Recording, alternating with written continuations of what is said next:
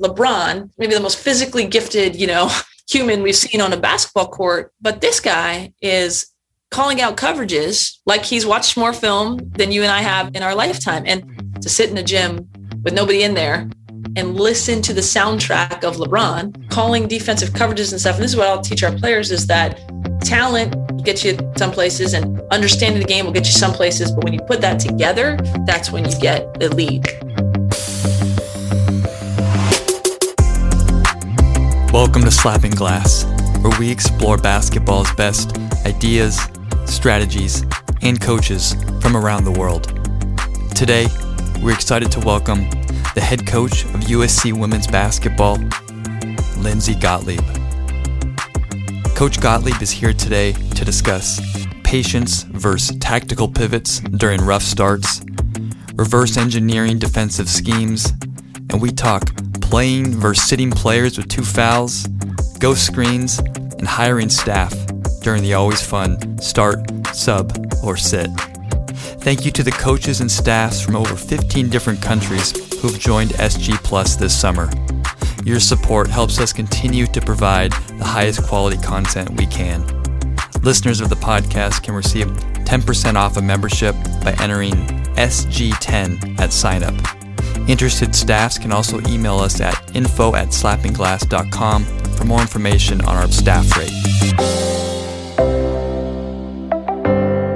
And now, please enjoy our conversation with Coach Lindsay Gottlieb.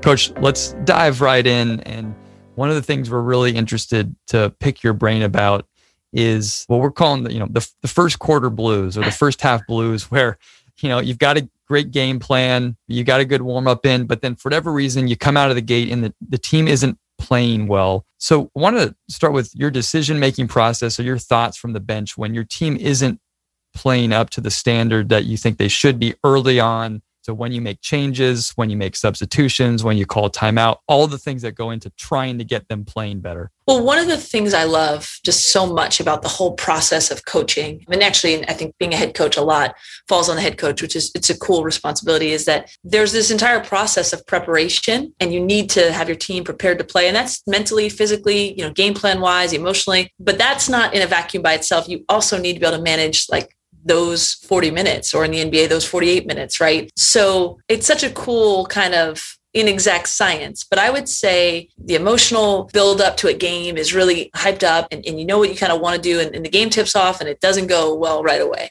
I think in real time, coaches have to process what's going on here. Is it random, right? We got good shots and missed them. The other team, got some maybe shots you're willing to give up and they make them. Maybe it's 8-2, but it's really not that big of a deal and ride it out. I mean, that's one thing. Then there's another thing where it's like you feel your team maybe emotionally didn't come out like the other team was tougher, or, your team wasn't quite ready, getting beat on the boards, getting beat back in transition defense. That's a whole nother thing. And if that's the case, I think you need a really, really early timeout.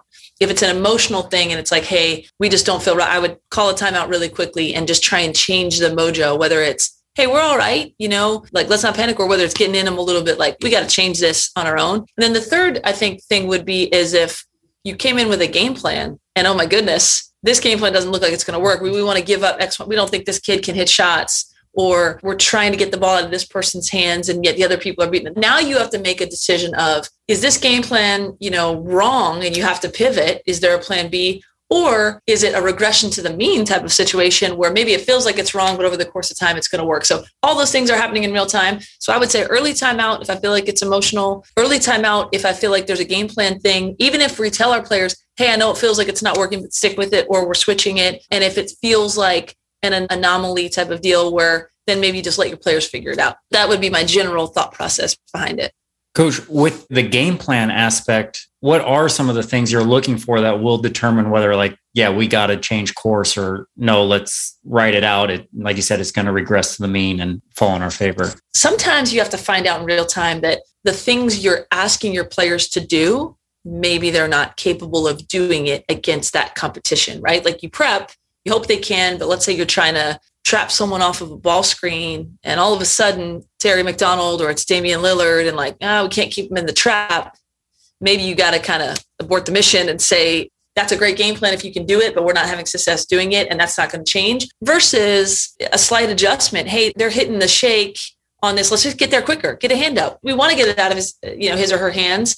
Now they're making the pass. Now let's guard the third person, involved. So it's a matter of, is it a game plan thing that's going awry, or is it a game plan thing that you just need to get your players to do it a little bit better? That's how my mind would work in terms of assessing. And with that, as coaches, do you need to be maybe cognizant of how you communicate that to your players? Yeah, I think as a coach, you always have to be cognizant of the way you're communicating something. Players really feed off of it. So, I like to be very intentional with my messaging. So it's never going to come from a place of panic myself or even anger, right? It's just like, hey, I want to be so in lockstep with the team on what we're trying to accomplish that if it's not going well, I can say, hey, it's not going well, but we're good. Or it's not going well, we need to close out harder, or we need to get on the boards or make a correction. But I think it starts from a place of being in lockstep with your team and then having the ability to communicate whatever it is that you want to communicate. It doesn't mean, you're always passive in your voice or you're always lovey-dovey by any means, but it's coming from a place of intentionality of what message am I trying to get across and how do I need to deliver that message? Coach, a real technical one here. If you're going to call an early timeout for an emotional reason, is that a 30 or a full? Do you feel like you need to just do a quick one and get them back out there, or are you sitting them down and talking to them? Yeah, no, it's a 30. Okay. If it's an emotional thing, like what are we doing? Sometimes they just need that second wind, almost like that breath of, maybe they've been punched in the mouth a little bit and, hey, we got to punch back, or we didn't feel like we were ready, or the speed got us or something. I think a 30 just to level it out and get going, stop the bleeding, so to speak. A similar question that I had earlier, how do you deliver that message? Because every player is kind of different in how they get motivated, or some I'm sure you can yell at, but some of you yell at, they're not going to respond. What are you thinking about in this 30? Again, I always think it comes back to what is the relationship you have with your team. It allows you some rope there to get to them how you feel like you need to get to them. I laugh because, I spent the last 2 years not being a head coach and doing a lot of observing. And so, for example, JB Bickerstaff with the Cavs just has such a good emotional intelligence, like such a good feel for the guys, because he is who he is all the time, right? So, I would joke with him if he's sitting right here. There was, a couple of times where he would call it the emotional timeout.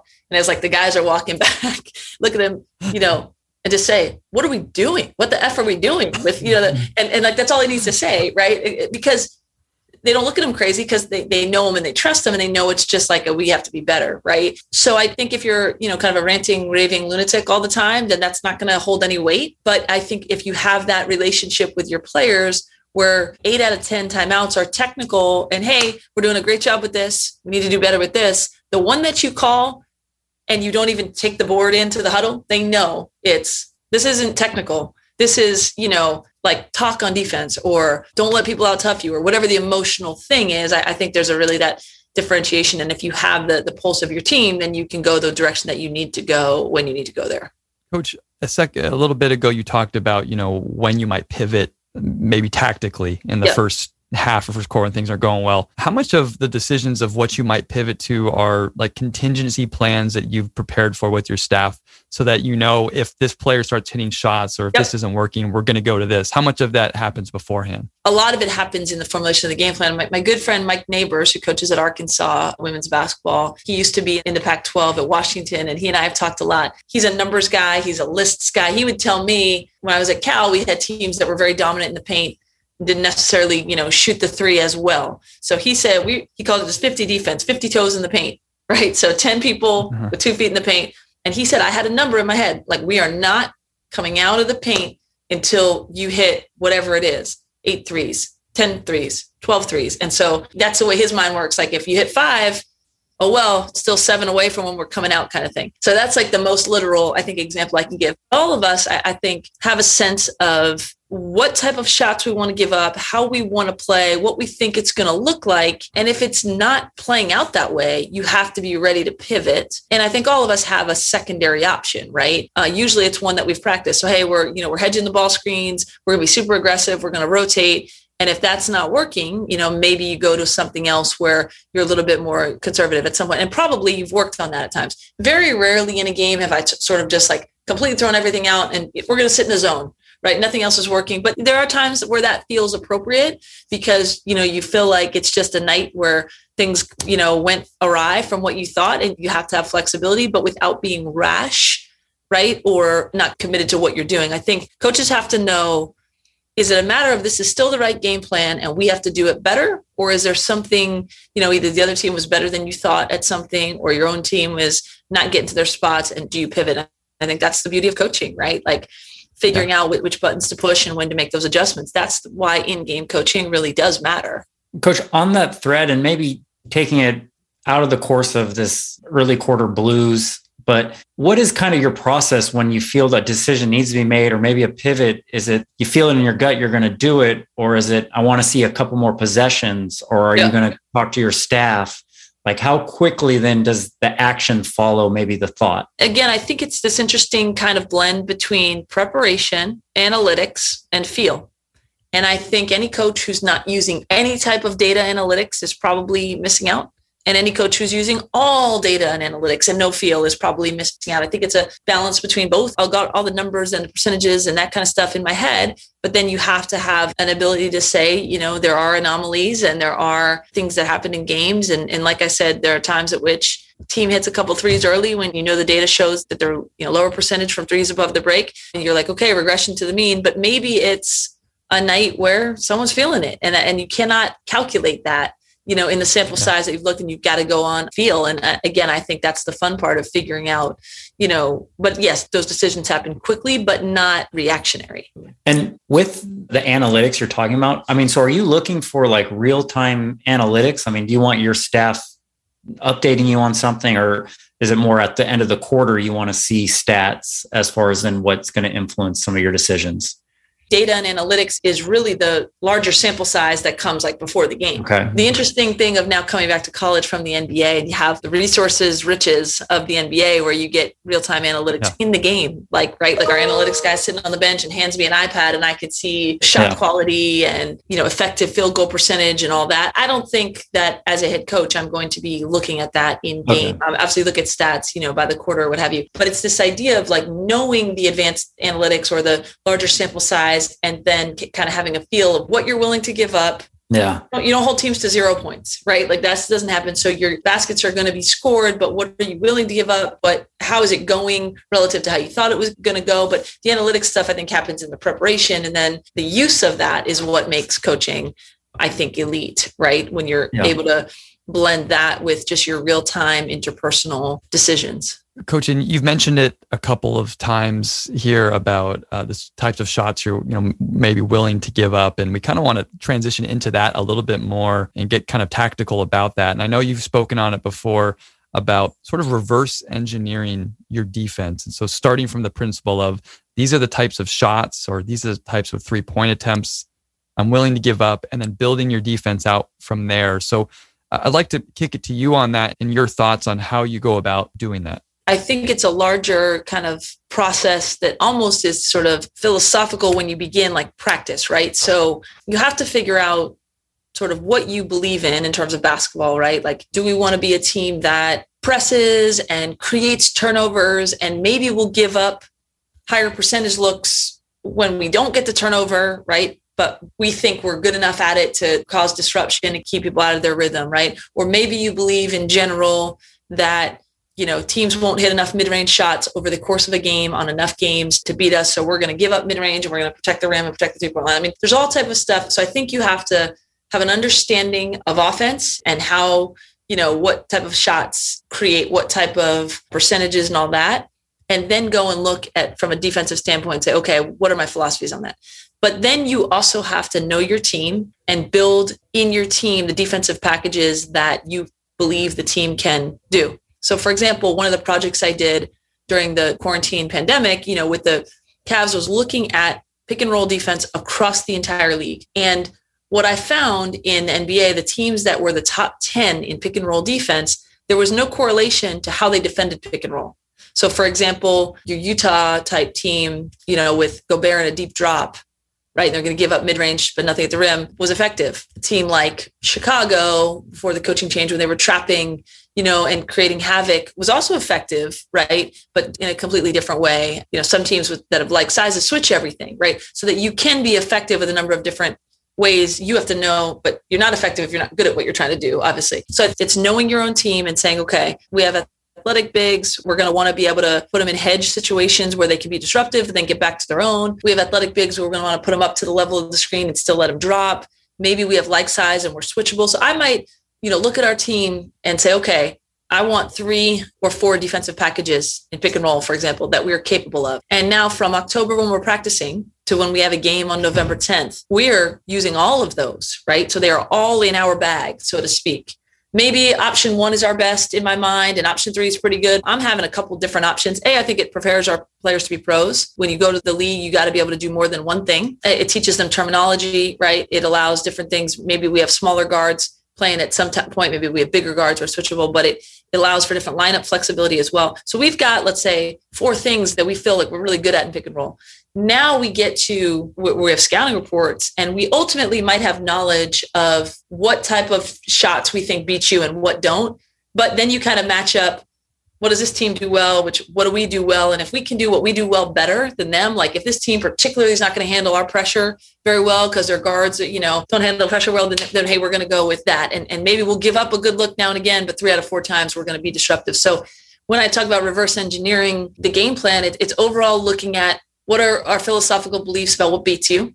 What is that opponent particularly good at? And then what do we have in our bag? And then what are we good at? And the perfect game plan is you kind of match it together. Specifically, one of the shots I think I've heard you talk about before is the difference between a corner 3 and a 3 above the break, and the difference in percentage and whatnot. And so how does that play into your coverages and your perception of the defense? Some of the just increased knowledge from the NBA is you got more people and more technology to look at these kinds of things. And it was a little surprising to me that, the percentage of corner 3s was way higher than above the break 3s. So, it definitely can dictate. And I'm still excited now to, as I'm in this new role with USC, like mess with it a little bit, right? And no question, as you formulate defenses of, where you're helping off of, where you dictate that the ball goes, right? Where you trap, where you don't trap, when you're willing to tag a roller and when you're not, all those things, like those subtle things kind of play into it.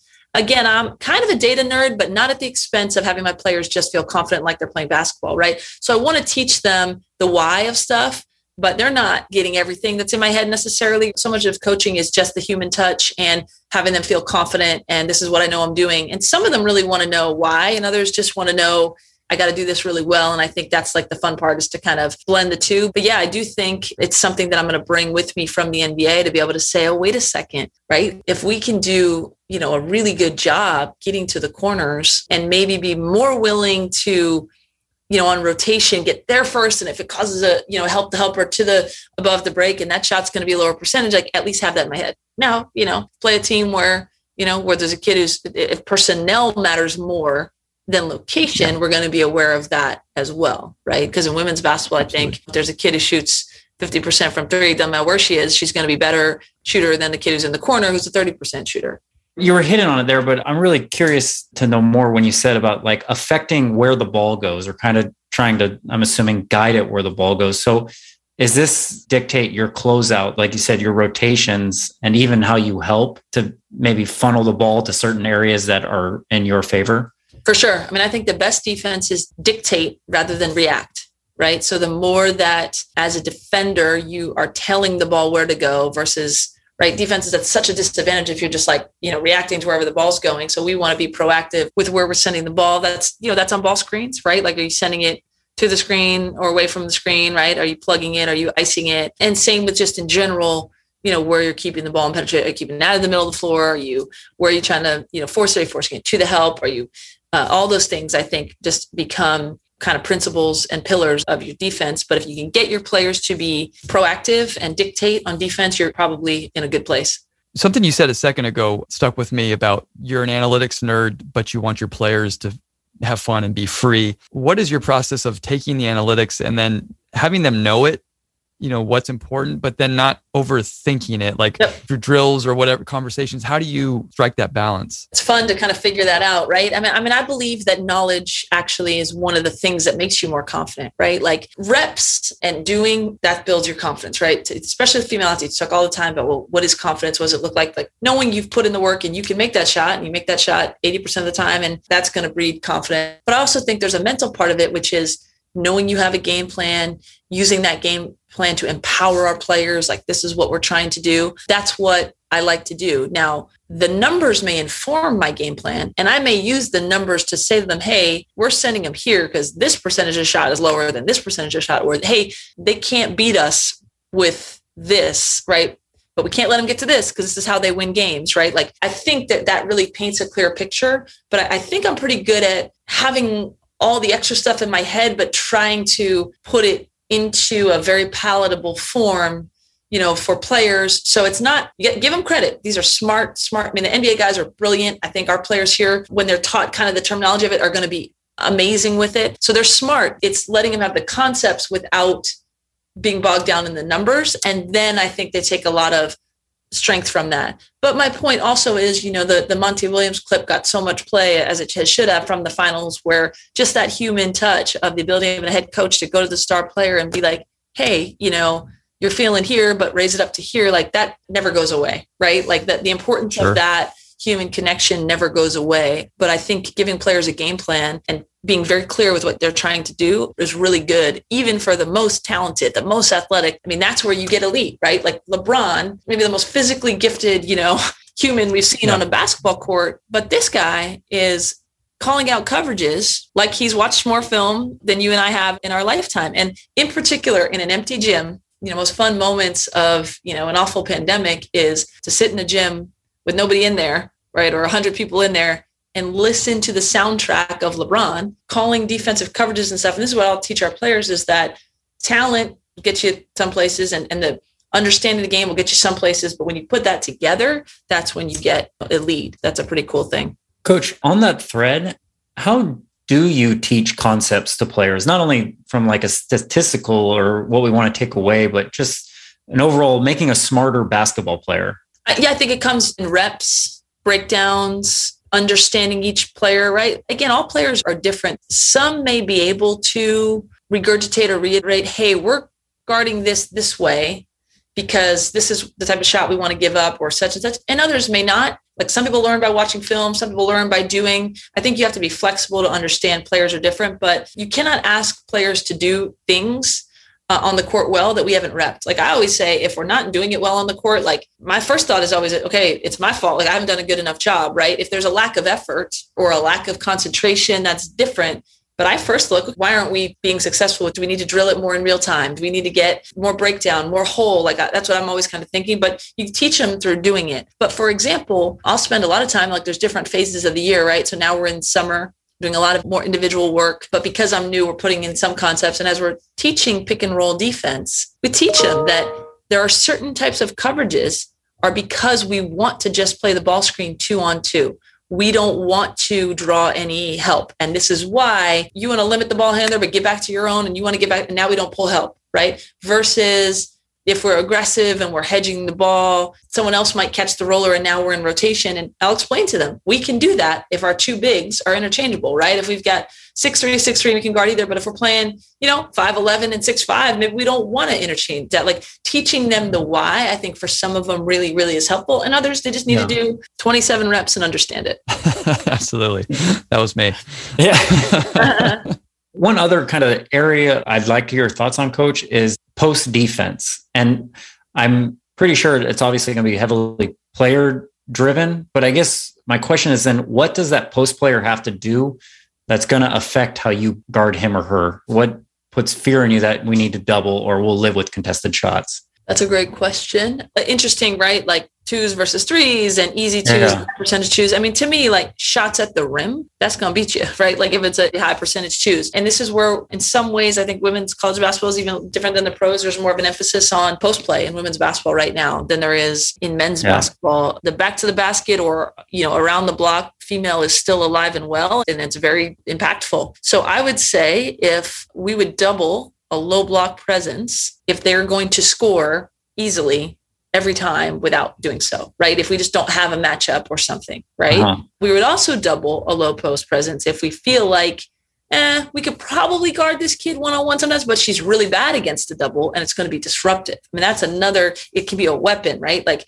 there are post players who just really are uncomfortable kicking out of the double team and it's completely disruptive, right? So there's a number of ways to look at it in terms of that. Or what are you willing to give up? Is there someone on the floor that you can double off of every time that's not really a shooting threat? And then you can just strategically essentially value this idea that we're going to get the high percentage scorer out of her comfort zone and we're not giving up that much, right? I guess that would be sort of my thought process in terms of how to handle a dominant big on the block.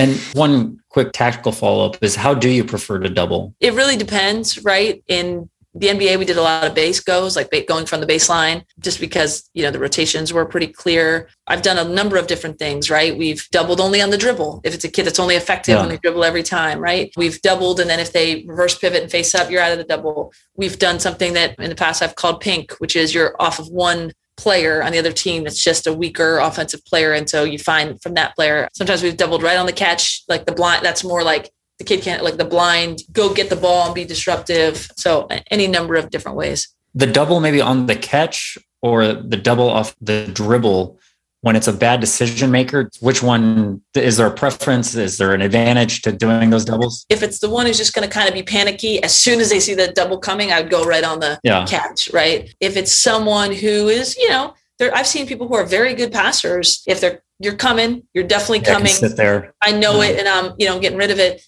And others that if once they go into their dribble move, they can't navigate getting rid of it, that kind of thing. Or like they're so committed, once they put it on the ground, they're going into the paint, they're going to their move, then you can maybe just go on the dribble. Okay. Coach, we'd like to transition now into a game that we play here called Start, Sub, or Sit.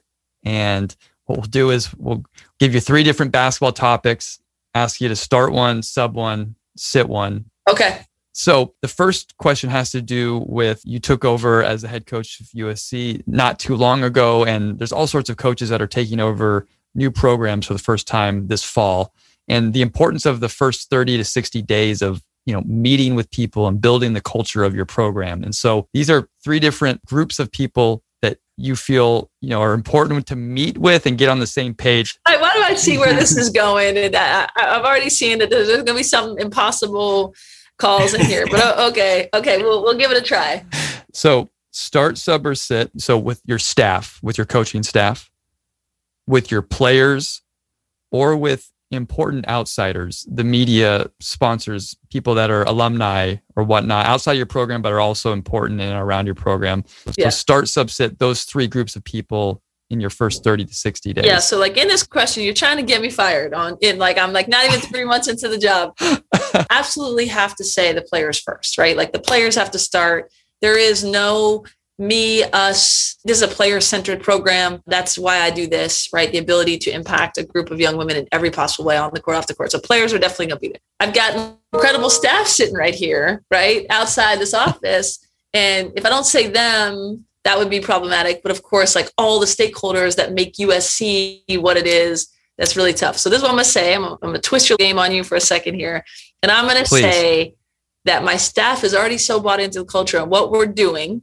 They're going to let me sit them so that I can put the other stakeholders as a sub. They would tell me, no, you got to say the donors, the media, the recruits, the everything, right? Of course, they're so selfless. They would put, so that's what I'm going to do. I'm going to put them next, but they know as a staff, like in all seriousness, right? Like I don't do this alone. There's a group of us that are kind of together, united. I have an amazing staff, but to really understand college athletics, like, that what you do for the team as this unit every single day is the most important thing, but you simultaneously have to be thinking about, hey, this really matters to alums, and the recruits are the lifeblood coming up next. And, telling that story to the media is important too. So it's really hard. No, and all 3 of those are obviously very important. Yes. And you're not the first person to twist the game. And, yes. People have sat all 3, started all 3, throw them out. So I'd like to go to one in particular that I know is really important. I know that the players and the staff are obviously the lifeblood, but the importance of when you first take over a new job, of meeting with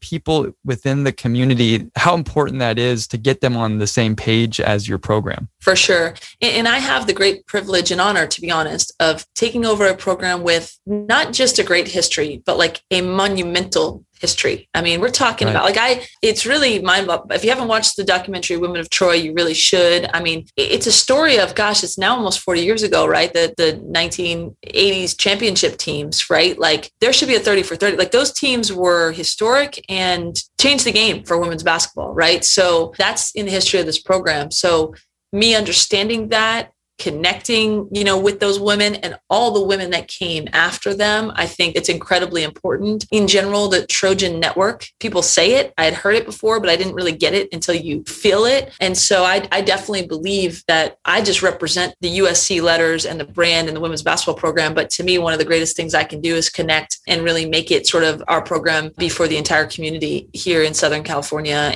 and the network around the world.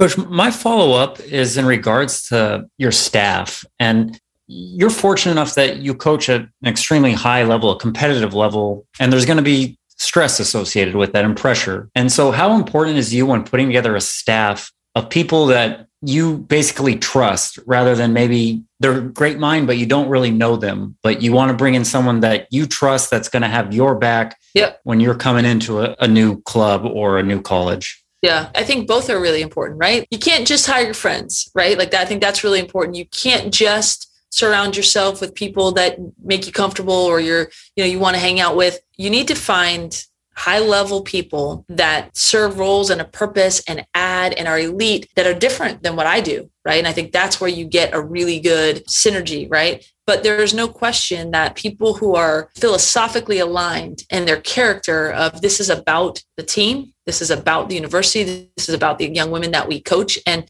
my belief, and part of the reason that I came back into college and to do this is to really elevate other people, not just our players, but the staff I work for. So, I have, for example, I'll tell you about Courtney Jaco. She's our director of player development. So she's a really good example of, I've known her for a long time. I've recruited her out of high school. She came to SC, but we kind of remain just in good touch because I don't dislike someone if they went to a different school. And I think she didn't dislike me because I wasn't her coach. Like I respected the way that she played and how she went about stuff. Then she went on to be an intern at Stanford and, we connected at that level. Hey, how can I help you getting in the profession? Then she reached out to me when I was with the Cavs, asking about the NBA and some kind of job paths there. And I had no idea I was going to end up at USC, like none, right? And so then when I got the job, she was one of the first people I thought of because of her connection to USC, because I respected the work that she was doing. And I believed that this could be a spot where I could kind of help her wherever her future is going to go. So she's our director of player development. And so she's kind of in charge of being the liaison to our players and everything that sort of touches them that's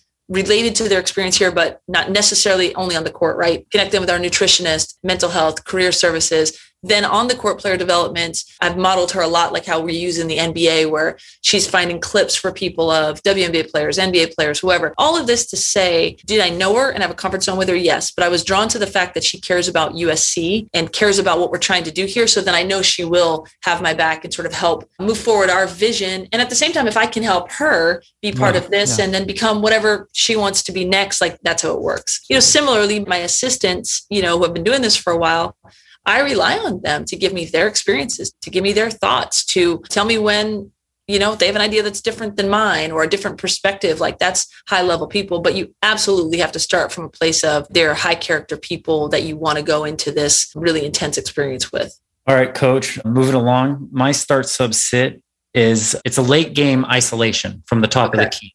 So start sub sit. Do you want to just go 1-4 flat, let the player play? Send a ghost screen, send some confusion at the ball, or random screens by the other 4 players as the one isolation begins? So I'm definitely starting like right now, this iteration of myself, my career right now, based on like where my mind is, definitely starting the ghost screen. I think I'm not afraid to put the ball in the best player's hands or the best scorer's hands or whatever, and let them make a decision and make a play. But I feel like the 1-4 flat right now might make it harder on them because it just feels a little stagnant.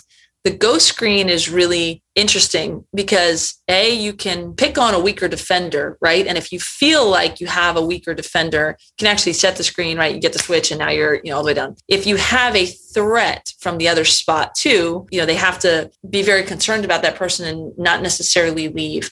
But essentially, if you just cause a coverage, right? If you cause the person on the ball to switch their feet because they think they're going to have help, the screen's coming, now you help your player get downhill. If they actually do go into a coverage, maybe you hit your teammate. And I think just the trust in that best player to make the best play, most of the time it's going to be a bucket, and the ghost screen, you help them, with that. But if they have the ability then to kind of navigate that confusion and potentially pass it as well, that's when you set them up to succeed. So I would say probably ghost screen first. Second, I would go straight 1-4 flat. I would say at the moment, like right now, I would say just random screens probably would be my last choice, just because I would go straight 1-4 flat, allowing the ball handler to read the help, right? If someone helps, they just know where they're throwing it. I will say one of my just kind of indelible moments, we were in an Elite Eight game against Georgia. And let me tell you, there is no pressure like an Elite Eight game. Like that is just, I remember just wanting so badly those players to experience going to the Final Four. Like there doesn't get more pressure than that. So we're in a really tight game with Georgia.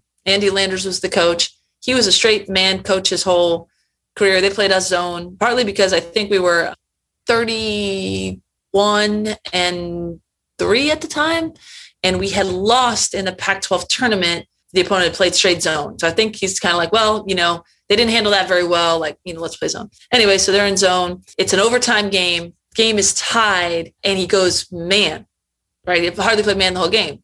So at the time, we called it our 1-4 flat was called butter zero. Our butter like last second and just zero was everyone's in 1-4 flat. And I put the ball in the hands of Layshia Clarendon, who is in the WNBA now. Yeah. And they're just incredible leader. And Layshia was our leader at the time. We just put the ball in her hands and didn't send any screen. She ISO'd, got to her pull up, which was essentially unguardable, and scored it. So to me, when you have that type of player, you have that trust in, you can go 1-4 flat for sure. You just keep it simple. Yes, exactly. Yeah. And I was like, oh yeah, that's why they weren't going man the whole game.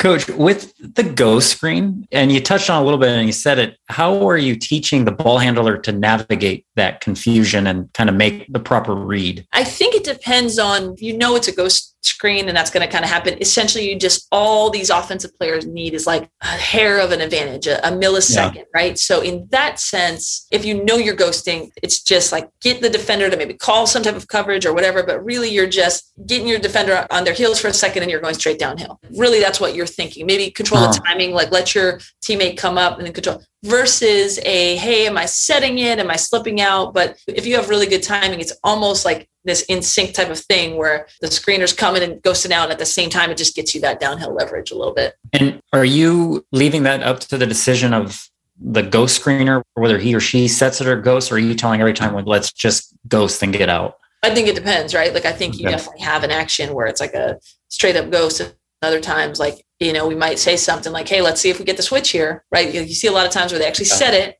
Now, this really happens in the NBA because it's all about matchups. Like, you'll see the offensive person looking around, right? Who do I want to pick on? Like, your Chris Pauls of the world and stuff will do this. Whoever, just who can really, manage a game and look and, okay, calling up this person, and they either you're going to switch and I'm going to get someone who can't guard me and I'm going to go by, or you're not going to switch and then I have a screen and I'm going to beat you off the screen. So it puts you in a situation, Bradley Beal will do that. So that's kind of one way. And then there's the unknowing, right? Of whether or not they're going to, like, then you have like a shooting 4. It's really tough because if they ghost it and their player's caught in coverage, kind of staring at the ball, then it's just, again, we would do that with, Kevin Love and Colin, because if you can't leave Kevin in that situation, right? No. Because he's going to make a 3 and Colin knows. And if you don't leave Kevin, then Colin with downhill speed can't be guarded really by himself either. That's where it can be super effective if you have a shooting 4 in a downhill guard.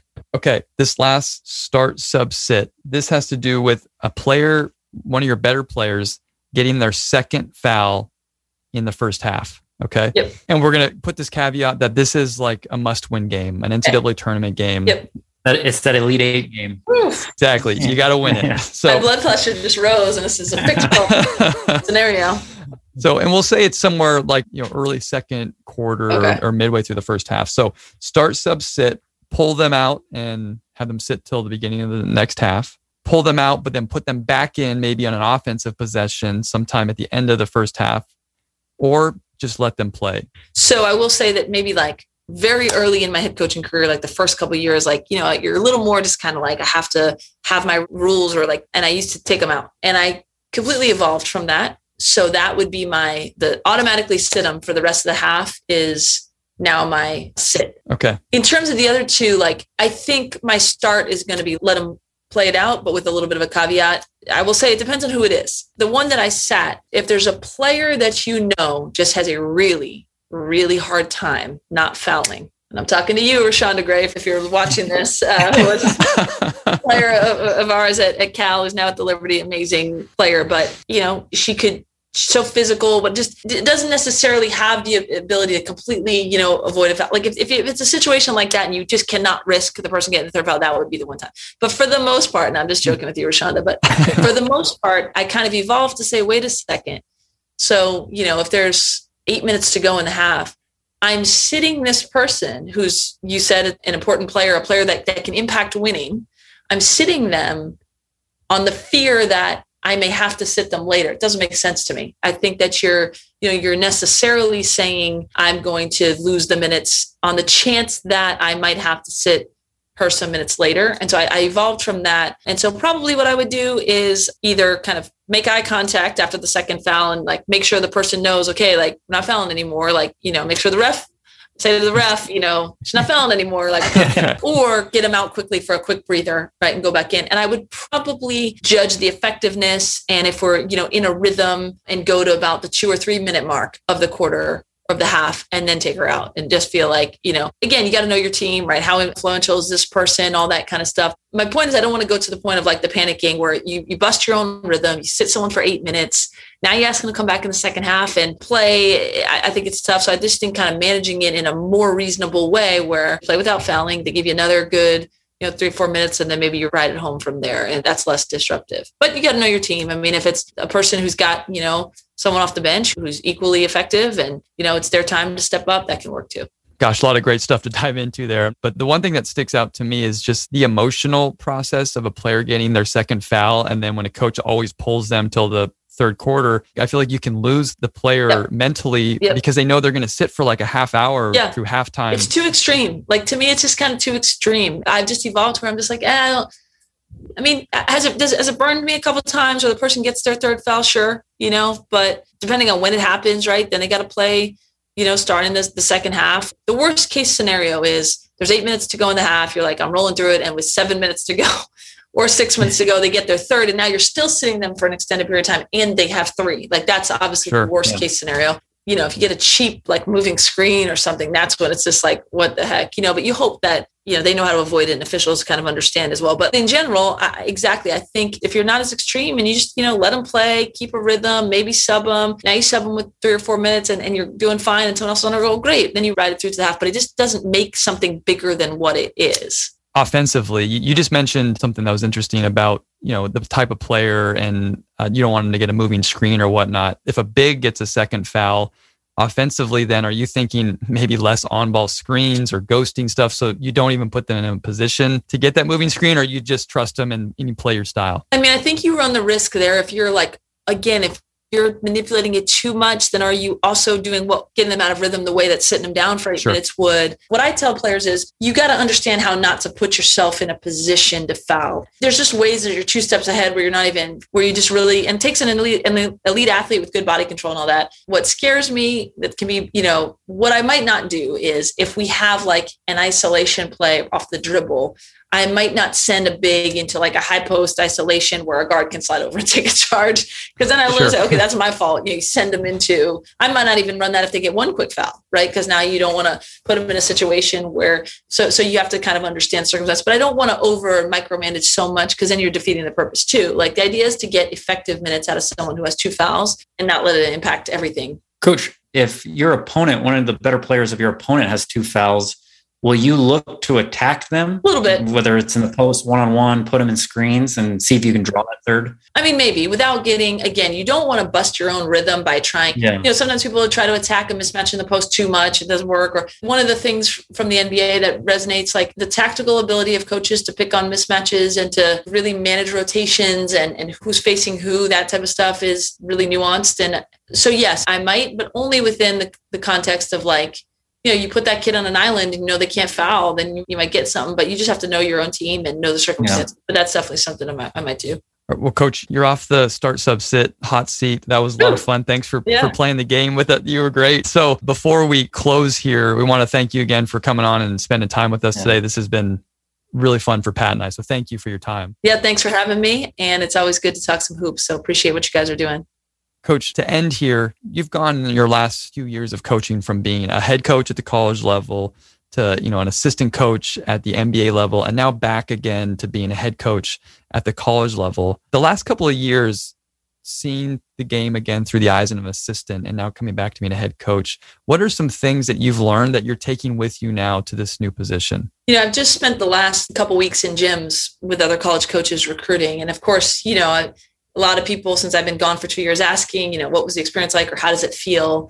And what I've said to everyone is sort of the college recruiting scene is pretty much the same, but I feel different, right? Which is a really sort of neat place to be. And I wish for everybody to have the opportunity to essentially step away. And I loved what I was doing, but to have a different experience where it's in our profession and it's in the realm, but to be able to be outside my comfort zone a little bit, outside my comfort zone in terms of coaching in the pros, men, assistant, change up kind of the norm and just learn and take it all in and not have much of an agenda other than to help the organization I was working for and to personally get better. And then to be able to take all that for as long as you can do it and come back and be better. It's a very empowering type of thing. So there's a lot that I learned. And it's not just going from being a head to an assistant, because there's stuff that, I learned from we said the NBA, the pros, the coaching guys. But I would say from being an assistant, the number one thing is it allows you to have a perspective that is not driven by the pressure and having to make every decision. And I think it then necessarily makes you better because you can have a different angle on it and kind of see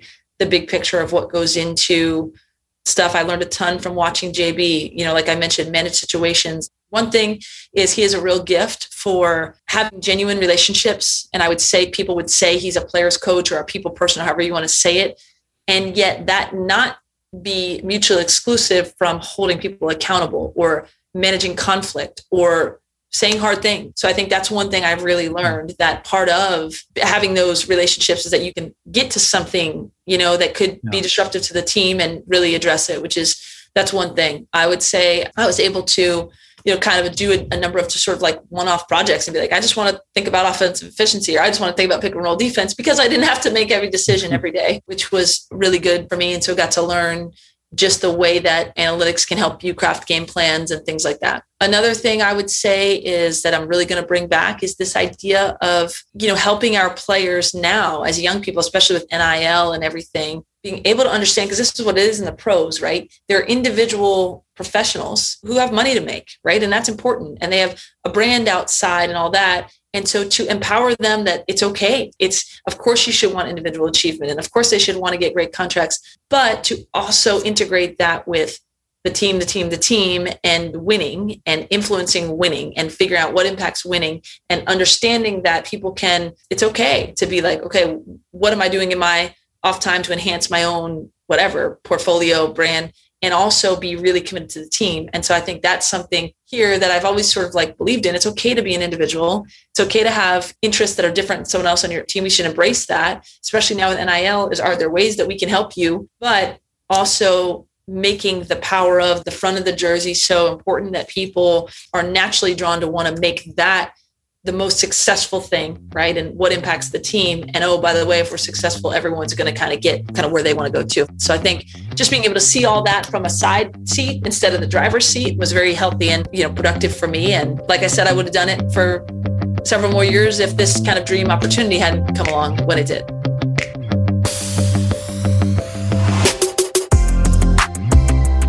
Thank you so much for tuning in to this episode with Coach Lindsay Gottlieb. Please make sure to visit slappingglass.com for more information on the membership, newsletter, videos, and more. Have a great week coaching, and we'll see you next time on Slapping Glass. Oh, do we have a name yet for this thing? I have slapping backboard. Slapping glass. Slapping glass. That's kind of funny. I like that. That's good. Slapping glass.